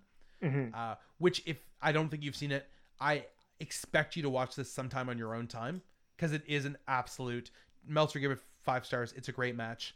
The other match I almost recommend to you was CM Punk versus The Undertaker at WrestleMania 29, which was the most realistic. It looked like he was going to lose his streak. Yes. I think I remember reading a lot of people saying that's when he should have lost his streak. He should have. And there was even a perfect moment for it where CM Punk hits him with Paul Bearer's ashes in an urn right after Paul Bearer actually died. And it was like the perfect moment. And Undertaker kicks out, and you can just like, it's just the worst. They absolutely should have given it to Punk. But even though that match has the coolest fucking entrance, I have been listening to CM Punk's theme all morning. That's what I've been rocking out to. That's what you were getting amped up to when I hopped on the Zoom? Yeah. And they do a live performance in Living Color, do a live performance of it at WrestleMania. And I was like, this is so sick. This is going to be the match. And then I watched Brock Lesnar versus CM Punk. Mm-hmm. And it was just so awesome. And I think it's the exact kind of match that you will enjoy. Well, I can't wait to watch it. Yeah, I honestly don't think that I have seen... the only CM Punk matches that I've seen are his MMA fights. Or fight, whatever. Right. Like, I watched GIFs of those, which, MMA fights are short, and that one was comically short. So it'll be interesting to see a performer who is such a big part of wrestling history, means so much to a lot of wrestling fans, that I actually don't really have any familiarity with at all. Yeah, I wanted to understand what the hype was about. Mm-hmm. I had only seen the John Cena match. I assumed he had other great matches. I started doing some research, watched several matches yesterday, and yeah, he's not the absolute greatest wrestler ever, but at that moment, like I'm sure he had a claim to be, the greatest in the world. One of the best. Yeah. And, sick. I can't wait for you to watch it, man. I think you're gonna love it. Thanks for the rec, dude. Honestly, I just wanted to say, we started this podcast because we love wrestling. I want this podcast to be a thing, like I said before, that helps people get into wrestling, and also that helps us get into wrestling that we didn't even think that we would care about. Like, you specifically were like, don't recommend me a CM Punk match before, and that's why I waited a couple of weeks, and then I recommended it to you. And I think you're going to watch it and go, man, CM Punk's awesome, and it's just going to make you, same way that you appreciate Ric Flair in a way you didn't before, maybe Shawn Michaels too. Hopefully it'll help you appreciate CM Punk, and even if he's not your favorite wrestler, at least, like you said, you will get a historical understanding of who this wrestler is and why he was so important. Yeah, I love that that's what this match... that the classic match segment we've done at the end of every episode has turned into, because the way it works kind of now is like, since both of us have watched so much wrestling together, we both can make a super card for each other of matches neither of us have seen, and we know we would appreciate it. Like, the way my mentality for picking them for you is, I know that you will like the big theatrical visuals, and so that's why a lot of the matches I've recommended to you, and you haven't seen a lot of like historical Japan matches. Similarly, for me, you've done an amazing job. Like, I haven't seen Onita or Chono, and I know those two characters. I feel like, which is so cool. When someone says Masahiro Chono, I know who that is. Sorry, continue. And as you mentioned, Chono is someone that Meltzer references quite a bit, and yes. Yeah, Onita is just one of the coolest characters in wrestling history. So you were going to talk about your blind spot, maybe? Oh, and I think it's interesting that you found my blind spot, which is that it's a lot of like 2004 to 2015, like pretty much any type of like wrestling that wasn't like a lot of WWE in that time, and a lot of Ring of Honor as well. Yeah, like all of that basically slept on. So yeah, thanks for the sick recommendations. We hope everybody listening, if you're not following along watching as we watch, you definitely could go back and just look at the episode notes and make your own super card based off of, this is episode 12, so at this point we've watched 12 classic matches. And totally, absolutely. Yeah. And I hope everyone will check out John's playlist, and I hope that it will be on the Torture Wrecked. Yeah, we can migrate YouTube. The Haunted Francis Omakase Onslaught to that. I would be more than happy to do the legwork on that. Lastly, are you ready to watch over 30 wrestling events in 1 month? We do it for you, listeners. We watch one. The G1 Climax is coming, everyone. So if everyone's watching along with us, we're about to watch one New Japan show a day for like a month in September. So there's going to be that. There's going to be SummerSlam. There's going to be Payback a week after. More GCW shows, Black Label Pro, all of the AEW shows. Can't wait. A lot of wrestling coming down the pipeline, brother. This has been another episode of the Torture Rack Podcast. You can follow John F. Malta at John F. Malta on all social media. You can follow me, Mark Basque, at Waste of Taste on Instagram. Hit me up if you're in the Toronto region. You can follow us at Torture Rack on Instagram, on YouTube, on our website, on Patreon. Who can stop the path of Torture? Oh, I love the look on your face at the end of that where you're like, I don't know how to end this. Oh, this is great. I love you just like going on a fucking rant about how much you hate Dreams. Just in the middle of the thing I've literally been excited to talk about all week. I was trying to think. I'm sorry. I think it's just like. No, I literally think it's great. Like I was trying to think of how I could make it interesting, and it was my actual reaction to it. I was trying to figure out how to make what you had created interesting. And that's the bottom line. What? 'Cause Stone Cold said so.